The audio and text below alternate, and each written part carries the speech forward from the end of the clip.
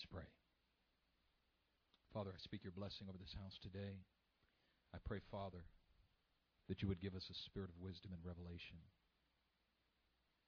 that the eyes of our understanding would be enlightened. I speak blessing over this house today. In Jesus' mighty name, amen. Last night I preached at the Ark in Berkeley, as every Saturday night, and after the service was over, my wife and I went and connected with a couple at a location on Durant called very commonly called the Asian Ghetto. Anybody here know where the Asian Ghetto is? Give me a shout out.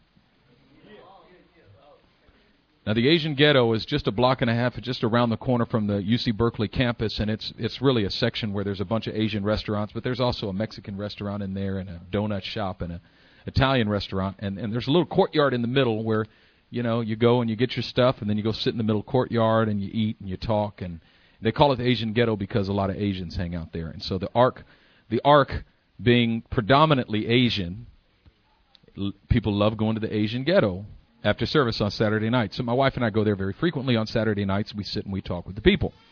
But last night something strange happened. We're sitting there talking to a couple, and all of a sudden, off to my right, I hear a guy go, "What did you say?" And I keep talking because I had no idea he was talking to me. "What'd you call me?" I keep talking. I didn't, And then all of a sudden, he throws down his plate and jumps up and starts walking right towards me. "What'd you call me? What'd you say to me?" And I turn and I look to my right, and there's a man covered with tattoos, and not just tattoos, but satanic symbols, pentagram, all kinds of satanic symbols tattooed all over him, even on his forehead. And he walks up to me and says, "I heard what you said to me. I heard what you called me. I heard what you said." I said, "Sir, I haven't said anything to you." And I'm thinking, this guy looks like he's about to hit me hard, fast, and often. He's about to beat me like I stole something. In my heart, I'm pleading the blood of Jesus. You know, when stuff happens, it happens quick. You don't have time to theologize it or think through it. Or you don't get a spiritual interpretation on the spot. I'm just thinking, I'm about to get punched in the face. And he gets in front of me and goes, "I'll punch you right in your face. Punch you in your face. I'm going to punch you in your face right now. I hate you. Kill you. I'm going to kill you." And I'm thinking, the devil hates me. That's a good thing. All of a sudden, some confidence started to rise up in me, and I said, wait a minute. This is a good thing. The devil knows who's in charge. At the same time, I can't lie and say I wasn't scared. At the same time, I'm thinking, oh, Lord. And then all of a sudden, he goes, "I'm being a jerk. You got 2 quarters I can borrow. You going to eat the rest of that food?" After it was over, my wife said, "I'm so shaken. I'm scared." Not scared, but a little shaken. And I was shaken for a minute. But then I said, wait a minute. There was nothing going on there but the power of intimidation. It was absolutely, positively demonic. He came right to me. Didn't mess with anybody else in the courtyard, but he came right to me and said, "I hate you. I'm going to kill you." That was not the voice of a man speaking through him. That was the voice of the devil. But I said to my wife, I said, when the devil tries to intimidate you, that's a clear sign that you're already reigning with Christ. He doesn't waste his time trying to intimidate people who don't have any authority. When the devil tries to intimidate you, it is a clear sign that you are already reigning with Christ. And what the devil wants to do in this season is shake you of your confidence and shake you of your boldness so that you shrink to a place of fear and you shrink to a place that is beneath the place of reign that you have been given with Christ. Your job is to reign with Christ in the earth.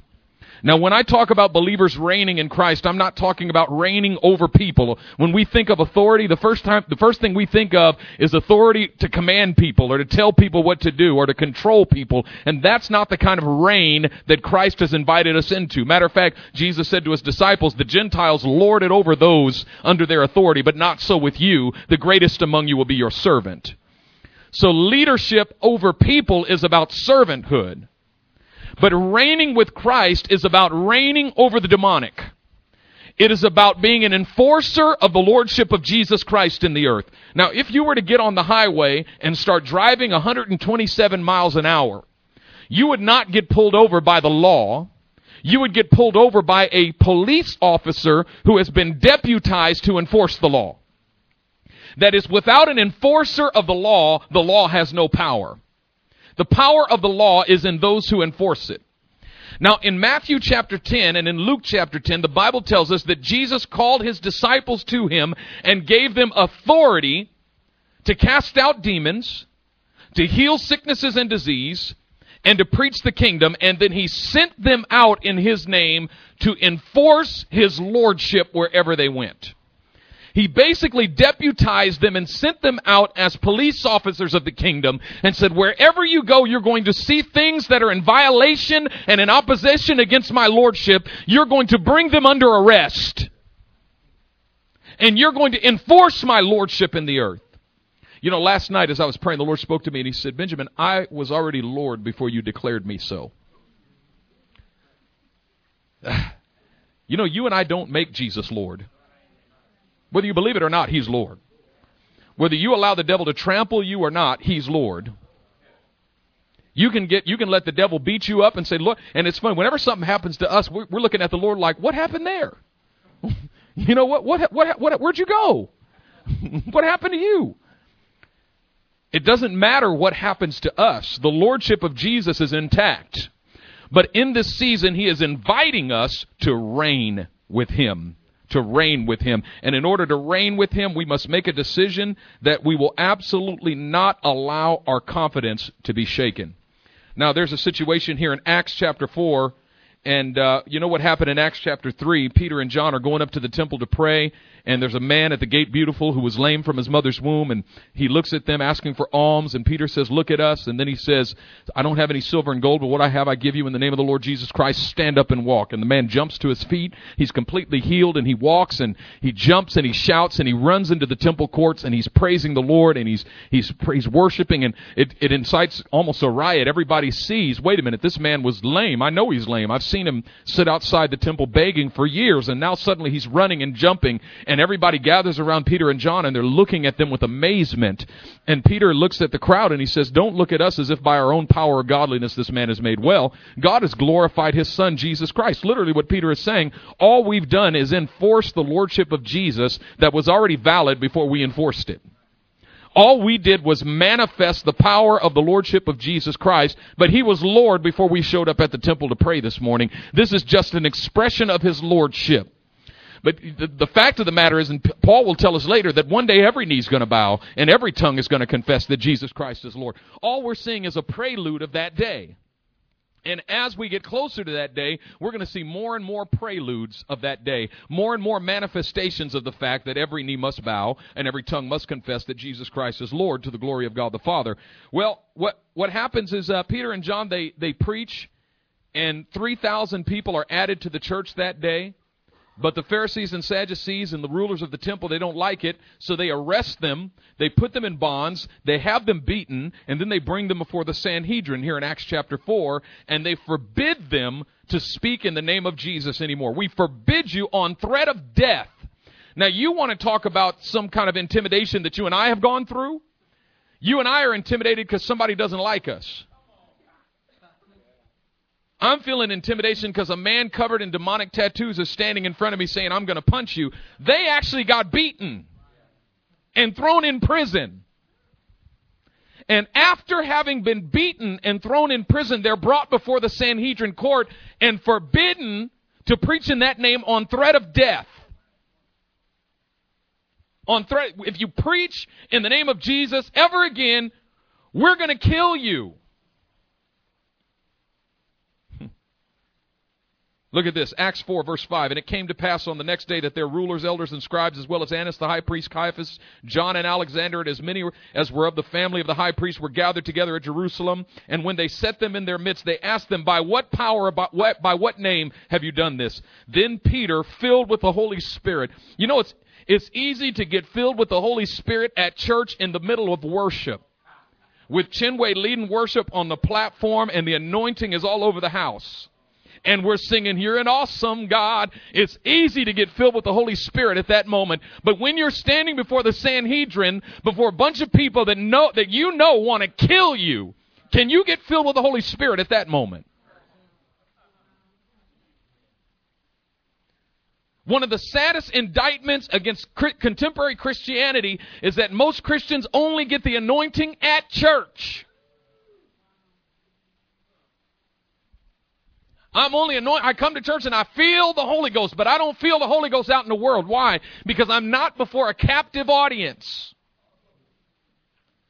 And I'm not in the context of people who accept me. And somehow I surrender my confidence. I surrender my boldness. I surrender the unction of the Holy Spirit. And I even begin to blame the Lord. Lord, why don't you anoint me outside of the church? And the Lord says, no. Why do you have no confidence when you leave the house? It's as if you believe that I'm only with you in the four walls of the church with music playing. And what we try to do is recreate that environment by turning on some worship music at home. I need to recreate the church service because the Holy Spirit only comes to music. That's what the Bible says. No, it doesn't say that. Peter and John are standing before a council of individuals who have more education than them, who have more experience than them, in the natural have more wisdom than them, have more clout with the people than them, have more authority than them, and they are not intimidated at all because they know Jesus Christ. Then Peter, filled with the Holy Spirit. Peter says, I'm faced with a bunch of Jesus haters, and that's when I get anointed.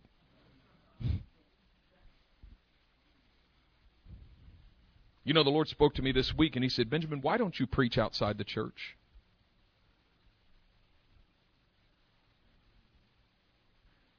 You love preaching in places where people accept you, don't you? See, when I stand up at Living Hope, I know I'm standing before a crowd of people that want to hear what I have to say. Because if you don't want to hear it, you wouldn't have come. Except some of you teenagers. But I'm not tripping off y'all. Y'all going to hear it. And you're going to like it. And when you grow up, you're going to want to come.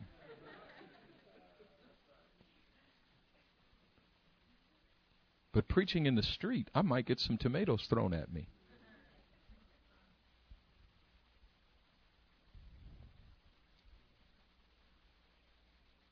God wants to take us to a place of boldness.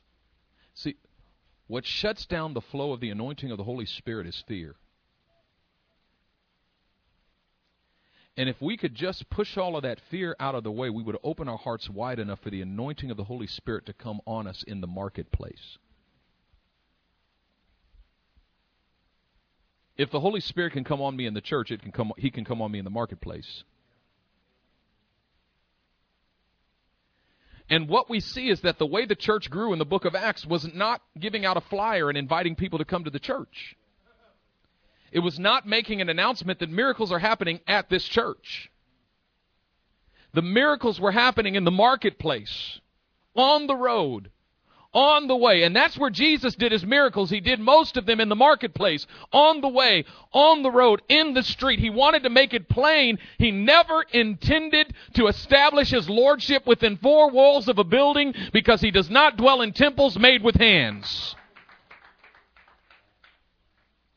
Then Peter, filled with the Holy Spirit, said to them, rulers of the people and elders of Israel. Now, it's interesting that he addresses them, even though he's not intimidated by them, he still addresses them with respect. You know, oftentimes, zealous believers, out of the intention of overcoming intimidation, we disrespect people in the name of Jesus. And we think it's the anointing. The anointing will never come on you to be disrespectful or to be offensive, purposefully offensive. We say, well, people are going to be offended. If I'm serving the Lord, if you're offended, you can just deal with it. Do you realize that every time I offend people purposefully in the name of the Lord, Jesus gets blamed for it? Jesus gets blamed for a lot of foolishness.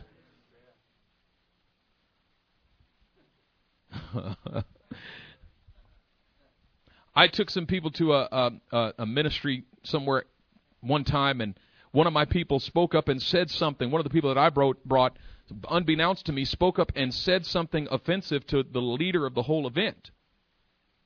And I was wondering why he was mad at me. I had no idea what had happened. And when I found out that my leader had done that, I took him aside. I said, I did not give you permission to speak in my name. So I didn't say it in your name. I said, no, everything you say is in my name. Because you came with me. They see you as an extension of me. You offended him on my behalf without my permission. If you don't have something nice to say, keep your mouth shut. A lot of believers need to learn to zip it. But most of the time, that offensiveness flows out of fear. It flows out of the fact that I'm afraid and I'm trying to overcome my fear.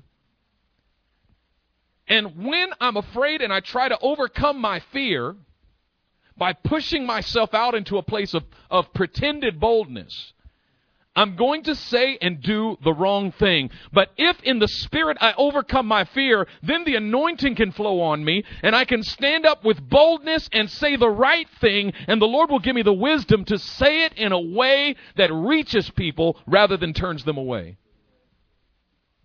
You know, I see all of the comments about Steve Jobs going up on Facebook, and there's so many negative comments about Steve Jobs, people berating him. And there was one particular comment that somebody wrote on somebody's page, and it said, you know, Steve Jobs, he wasn't even a believer. He ain't got no legacy. What kind of legacy is that? No Jesus. That's the legacy. I don't want his legacy, and went on and on and on. And I wanted to ask that person, what do you think the non-Christian friends of this person whose wall you're writing on think when they read your statement? Do you think that statement brings them closer to Jesus or pushes them further away from him?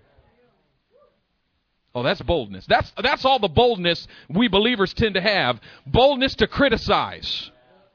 Boldness to point the finger and say, you're wrong. We're not standing for anything, but we sure know how to stand against stuff. I'm bold to say I'm against this and against that and against this and against that and against this. But listen, we're not standing for Jesus because we're not demonstrating his works in the marketplace. Peter and John are not standing on a political platform here reasoning with the Sanhedrin about what they're against. He's filled with the Holy Spirit to explain the miracle that he just worked in the name of Jesus. When was the last time you were put on trial for working a miracle in the marketplace in the name of Jesus? Now watch this. He starts by honoring them. Rulers of the people and elders of Israel, I recognize your place. Paul did the same thing later on in Acts, Acts 27, when he stood before King Agrippa. He called him most excellent Agrippa, you know, and and then he turned it and blasted him. Look at this, verse 9. If we this day are judged for a good deed done to a helpless man. Check it out. He's pointing out the ridiculousity of this attack. Do you know that there's no attack from the devil that's not inherently ridiculous? So since we are on trial today for helping a helpless man, for doing a good deed to a helpless man, and we're on trial for it. If you want to try us, you see Peter's boldness? He's standing before his professors. Now, I remember taking my comprehensive exams, and I had to stand before 3 professors. I didn't have this kind of boldness. I was trembling in my boots. Why? Because they forgot more than I'll ever know. Peter was standing before people who knew the Bible 10 times better than him.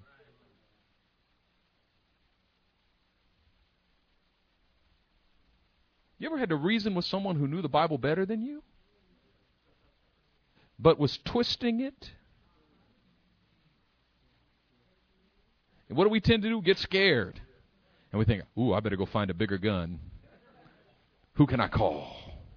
You need to talk to my pastor.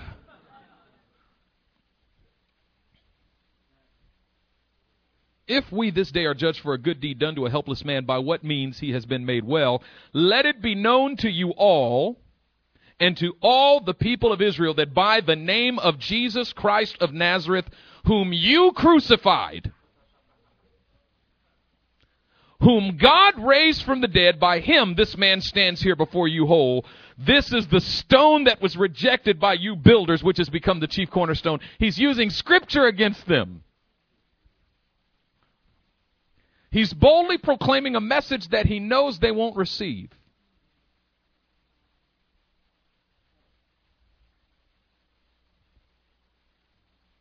Nor is there salvation in any other. For there's no other name under heaven given among men by which we must be saved. Look at verse 13. Now when they saw the boldness of Peter and John. There's that word boldness. The word in the Greek is paresia. Say paresia. Paresia. The word boldness is paresia. Paresia is the ability to run and not hesitate. Paresia is not slow contemplative action. It is running.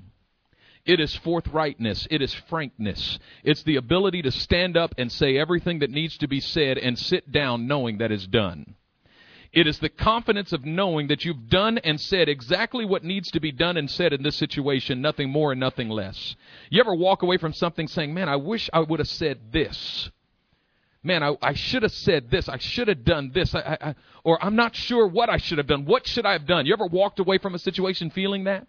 You ever stood in the midst of a situation and said, what do I do? What do I say? Peter and John are standing before the Sanhedrin and they know exactly what to say. And they know exactly what to do. He is speaking out of a sense, out of a confidence that says, I know exactly what to say and do in this situation, and there's no doubt in my mind that what I'm saying to you is right. When they saw the boldness, the frankness, it's not an emotion. We think boldness is an emotion. Well, let me tell you something, Sanhedrin. That's not what they were doing. It's not something that you put on. It's not a psychological state of mind. Boldness is not a psychological term in the New Testament. It is a theological term. They saw the frankness, the boldness, the confidence of Peter and John and perceived that they were uneducated and untrained men, meaning there was no reason for it in the natural. The word in the Greek is actually idiotes. So we get the term idiots from. Perceiving that they were idiotes. Are there any idiotes in the house? Uneducated and untrained. They don't have the schooling to be speak. Now, some folks speak boldly in an uneducated way, and it's just ignorance. Yeah. I love it when some folks who have never studied Greek a day in their life try to break the Greek open. Well, actually, if you look at the Greek text there, it's like you couldn't read it if you looked at the Greek text. What are you telling me to look at the Greek text? You never looked at the Greek text, and if you did, it was all Greek to you. And they come up with new interpretations. Well, actually, what that word really means in the Greek is. But Peter and John not only had boldness, but it was an appropriate boldness. Not an ignorant boldness, not an offensive boldness, but an appropriate boldness. An unapologetic, yet unoffensive. Allowing them to contend for the faith, but not contentiously. Did you get that? We're called to contend for the faith, but not contentiously. We're supposed to stay away from arguments. The man of God must not quarrel. They weren't quarreling with the Sanhedrin. They were simply declaring, there's nothing more powerful than you having the boldness simply to declare what you believe unapologetically without having to fight about it, but saying, this is what I believe. And one of the greatest indictments against Christians, one of the reasons why unbelievers have trouble connecting with us is because we're so apologetic about what we believe, and we're so afraid to say it. I know there's some stuff that I believe that's going to offend people out there.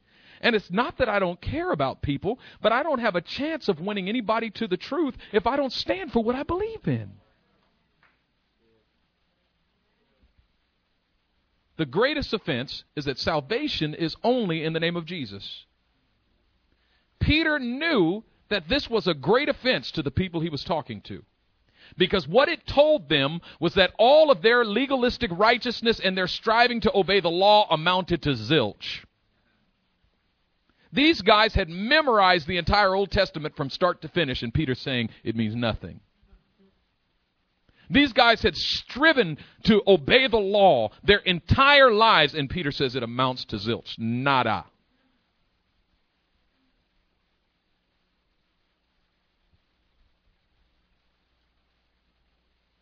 Boldness. Later on in Acts chapter 4, after the Sanhedrin has them beaten and sends them home, it says they went back to their companions and reported all that the chief priests had said.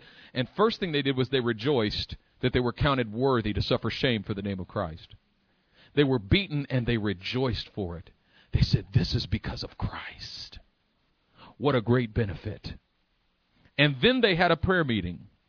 And what was the prayer meeting? Now, I know if it were me, if I had gone out and preached and got imprisoned and beaten, I'd come in crying the next Sunday. And we'd have a prayer meeting, all right. Oh, Lord, heal our pastor. Help him, Lord. Strengthen him, Lord. And I'd say, church, I'm taking a vacation for a while. I need to go to Maui and heal of my wounds. Me and my wife need to get out of town and lick our wounds for a while. So, church, pray our strength in the Lord. And we'll be back. But in the meantime, we got to calm down because there's some stuff out there that's against us. And we don't want to make any more trouble, no more of a stir.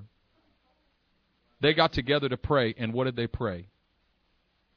They said, O Lord, you are God, the maker of heaven and earth and the sea and all that is in them, who by the mouth of your servant David hath said, why do the nations rage and the people imagine a vain thing? The kings of the earth set themselves, and the rulers are gathered together against the Lord and against his Christ, against your holy servant Jesus. And then he said, now, Lord, behold their threats, and grant to your servants boldness, that they may proclaim your name, by stretching forth your hand to heal, which is what got them in trouble in the first place. The last time somebody got healed, they got beat. And now they immediately go and have a prayer meeting and say, Lord, heal some more people.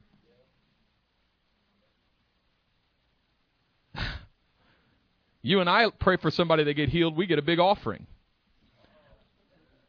You go to church and call somebody out and they get healed, your offering just doubled.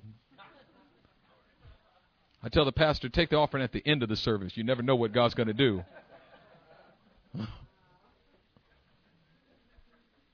I was in Korea. The lame man walked in the service at the end of the service, and they put it up all over YouTube and all over Facebook. Everybody was talking about it on Facebook. I got famous in that community because of that healing. Peter heals somebody, and he gets beaten. And he's home praying for more miracles. He didn't care that there was more beatings. He knew that he would suffer and die for the name of Jesus, and he wanted it anyway. That's what boldness is. Boldness is the recognition that I serve the Lord Christ, not people. And that God did not put me in my place to please people or even to develop a following. We get so focused on getting people to come that we forget that it's about getting the Lord to come, not people. And if the Lord comes, people will come. And being faithful to what God has called us to do. All right. When they saw the boldness of Peter and John and perceived that they were idiots, they marveled. They were amazed. The Lord spoke to me a couple of days ago. He said, Benjamin, nobody wants to walk with you, but people do want to run with you. So you better start running, homie. People marvel at boldness. When the Lord takes someone fearful, now you remember, these disciples were fearful just a few days ago. Before Jesus was crucified, they were running like little punks. Who was there when he was being crucified? They were all in hiding. They were afraid they were next. But the Holy Spirit came on them in Acts chapter 2. And when the Holy Spirit came on them, he took away all of their fears and gave them boldness. But now in Acts 4, they're praying for boldness again. See, the fact of the matter is, when the Holy Spirit gives you boldness, you have to fight not only to possess it, but to maintain it. The devil will do everything to take away your boldness. He wants to shake you of your confidence. He wants to intimidate you. And he's going to send all kind of thoughts your way, telling you you're not really hearing from God. You're not really walking after the things of God. You're not really doing what God wants you to do. You're not really serving the Lord. You're not really standing in his way. You're not being faithful to what he's given you to do. You don't even hear from the Lord. He wants to shake your confidence. He wants to intimidate you, because if he can intimidate you, he can distract you. If he can distract you, he can stop you from moving forward.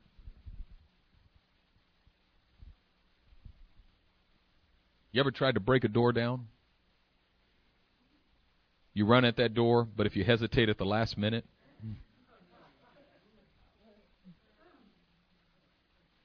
that's what a lot of believers are like.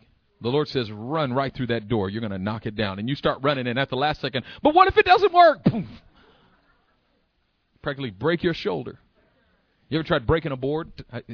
Taekwondo, punching through a board? I remember the first time I tried it. I'm about to punch that board, and just a split second before I hit it, I went, oh, no, it's going to hurt. And guess what? According to your faith, be it unto you.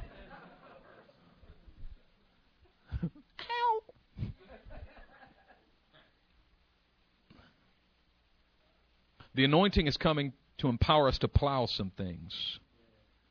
But we got to run. Now listen to this. They saw the boldness, and they perceived that they were uneducated and untrained men. They marveled, and they realized that they had been with Jesus. Boldness comes from being with Jesus. You can read 100 different books and not be any bolder than you were before. You can go to seminary and Bible college and get 15 degrees and 27 letters after your name. The anointing does not come from education. Is it useful? Yeah, it's useful. That's why I'm doing it.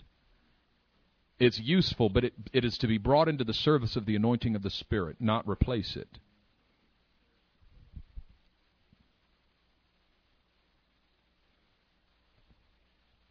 They realized that they had been with Jesus. And seeing the man who had been healed standing with them, they could say nothing against it.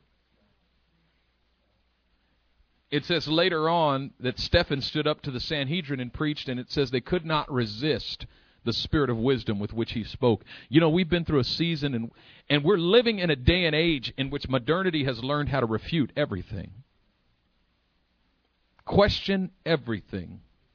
Sir Francis Bacon said that in order to arrive at certainty, you must begin with doubt. But what he didn't realize is that if you begin with doubt, you actually never arrive at certainty. And you read the thinkers of the Enlightenment, they don't ever arrive at certainty. They're not certain about anything. But the book of Hebrews says in chapter 11, verse 1, that faith is being certain of what we do not see.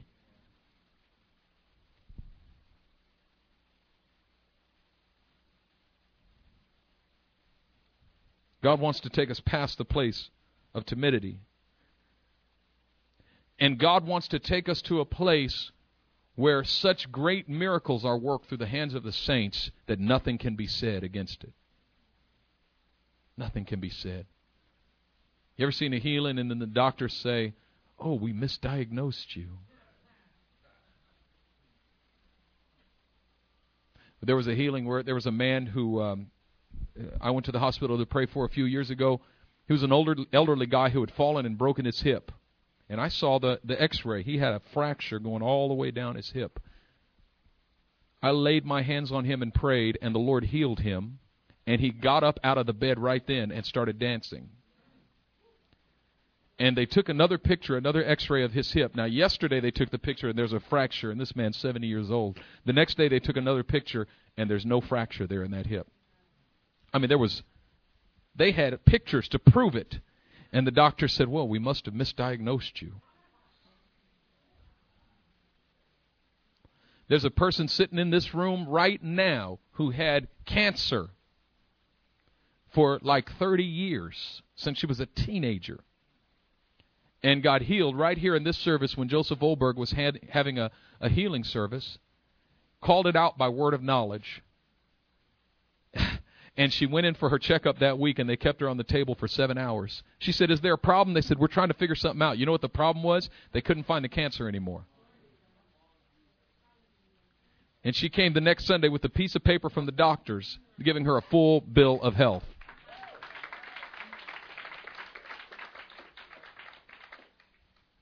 Misdiagnosed. Thursday morning, my mother calls me. She says, Benjamin, you got to pray for Anna.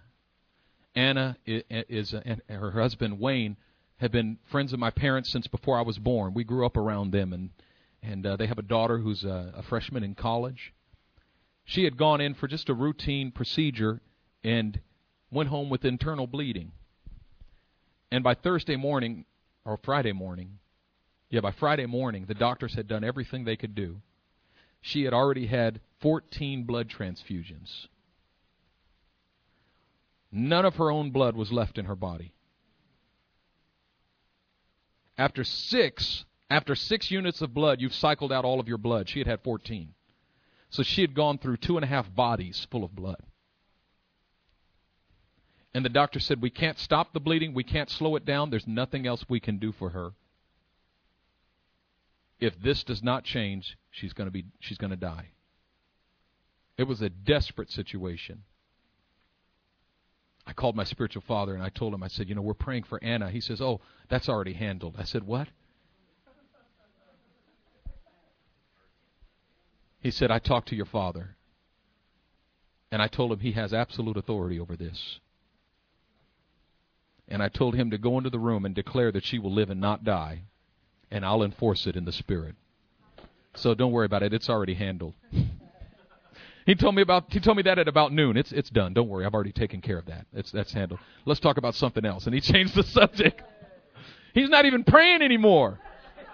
And I'm thinking, I just talked to my mom, and my mom said, oh, Lord, it looks bad. And don't get me wrong, they were believing too, but it didn't look good. And a couple hours later, my mom calls me. The bleeding is stopping. It's slowed down. And a couple hours later, the bleeding is almost completely stopped.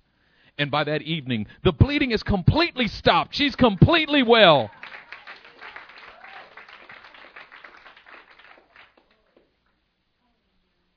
He's like, yeah, of course. Yeah, no, yeah. I told you it's done. I told you I'd handled it. You ever come to that place of boldness in the Spirit? Or you just know it's done? No question. It's done. I've already handled it. Don't worry about it. That's gangster. Look at this. Verse 18. They called them and commanded them not to speak at all or teach in the name of Jesus. But Peter and John answered and said to them, whether it is right in the sight of God to listen to you more than to God, you judge. For we cannot but speak the things which we have seen and heard. And there's the key to boldness. Seeing and hearing. John said it in 1 John chapter 1, verse 1, that which was from the beginning, which we have seen, which we have heard, and which our hands have handled. That life that was manifested, which was from the beginning and was manifested to us, we declare to you. I'm telling you what I've seen, and I'm telling you what I've heard. Boldness does not come from making a decision not to fear anymore. Boldness comes from going into your prayer closet and praying until you can see and hear Jesus. And one of the greatest attacks of the enemy against believers in Jesus Christ is the lie that Jesus will not show up if you seek him. I tell you, he will come. I tell you, if you begin to reach for him, if you begin to seek his presence, he will come. He will manifest himself to you. And I know you've had many disappointments. You feel like you've sought him before and he hasn't come, but we're in a season in which God is removing all of that disillusionment, removing all of that discouragement and fear, and restoring our boldness and confidence in the fact that if I seek him, he will answer me and show me great and mighty things which I did not know. If I call upon him, he'll answer me. If I seek his face, he'll show me his face. If I look for him, he'll make himself known to me. Boldness comes from being in the Holy of Holies. They said, you tell us, is it better to obey you or God?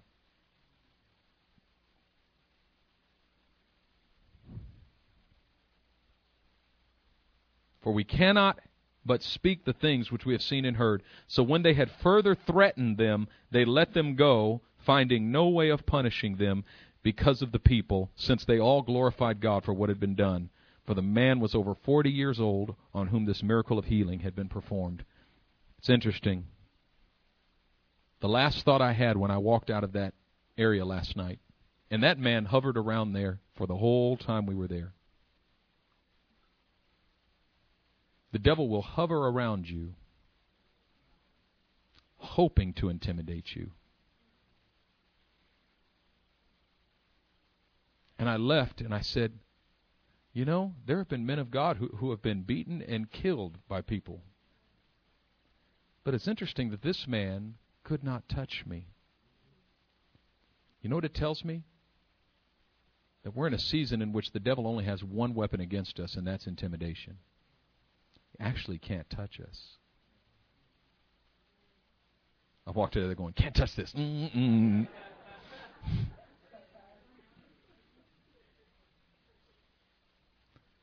devil actually can't touch you. Everything that you think is a threat is nothing more than that, a threat.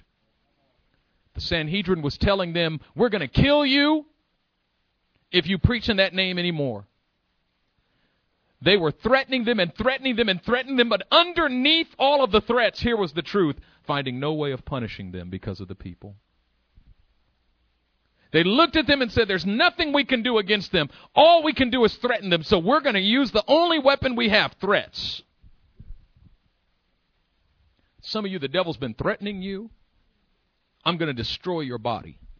Threatening you, I'm going to carry you away. Threatening you, I'm going to destroy your family. I'm going to attack your children. I'm going to destroy your finances. I'm going to ruin your life. And it's all threats. And all the devil can do is threaten you. But here is the key to your understanding. When the devil begins to intimidate you and try to bring fear and intimidation against you, it's a sign that you are already reigning with Christ.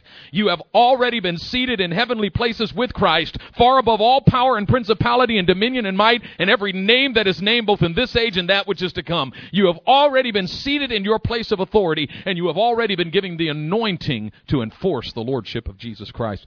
Otherwise, the devil wouldn't waste his time trying to make you afraid. Fear is prophetic suffering.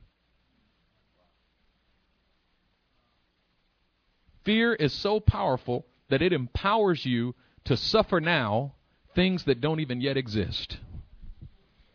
You're speaking those things which are not as though they were.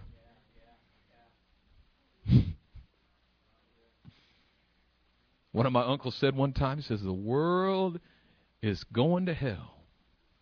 People are dying that have never died before. And I thought, that don't make no sense. We find a way to paint a gloomy picture of things. People are dying that have never died before.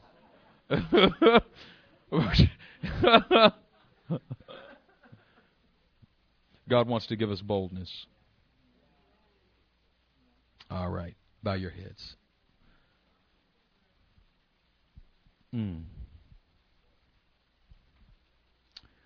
Father, I come against every power of intimidation and fear that would attack your people.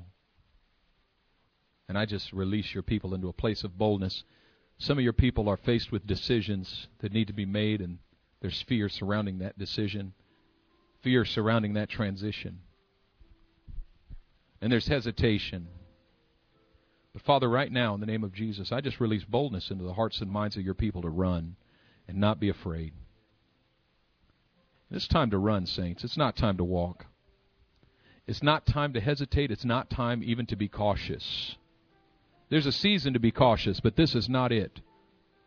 It's time to run. It's time to lay hold of the things that have been held out to you by the power of the Holy Spirit and run with them.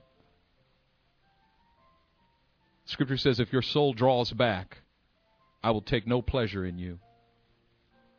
But we're not those who draw back and are destroyed. That's not who we are. Some of us have been tempted to draw back in our hearts, to draw back out of fear and intimidation. But this morning, the Spirit of the Lord is coming to bring you boldness, and the Spirit of the Lord is coming to bring you peace. The Spirit of the Lord is coming to bring you joy in the midst of it. Some of you are experiencing great pressure. You're experiencing great struggle. You feel like the pressure just gets stronger and stronger and stronger. The fire gets hotter and hotter and hotter. But the Spirit of the Lord is coming to strengthen you in the midst of it. Pressure is not going to cease because the Lord is using the pressure and using the trial to separate you, to separate soul and spirit in you, to purify you, and to strengthen you, to prepare you for greater glory.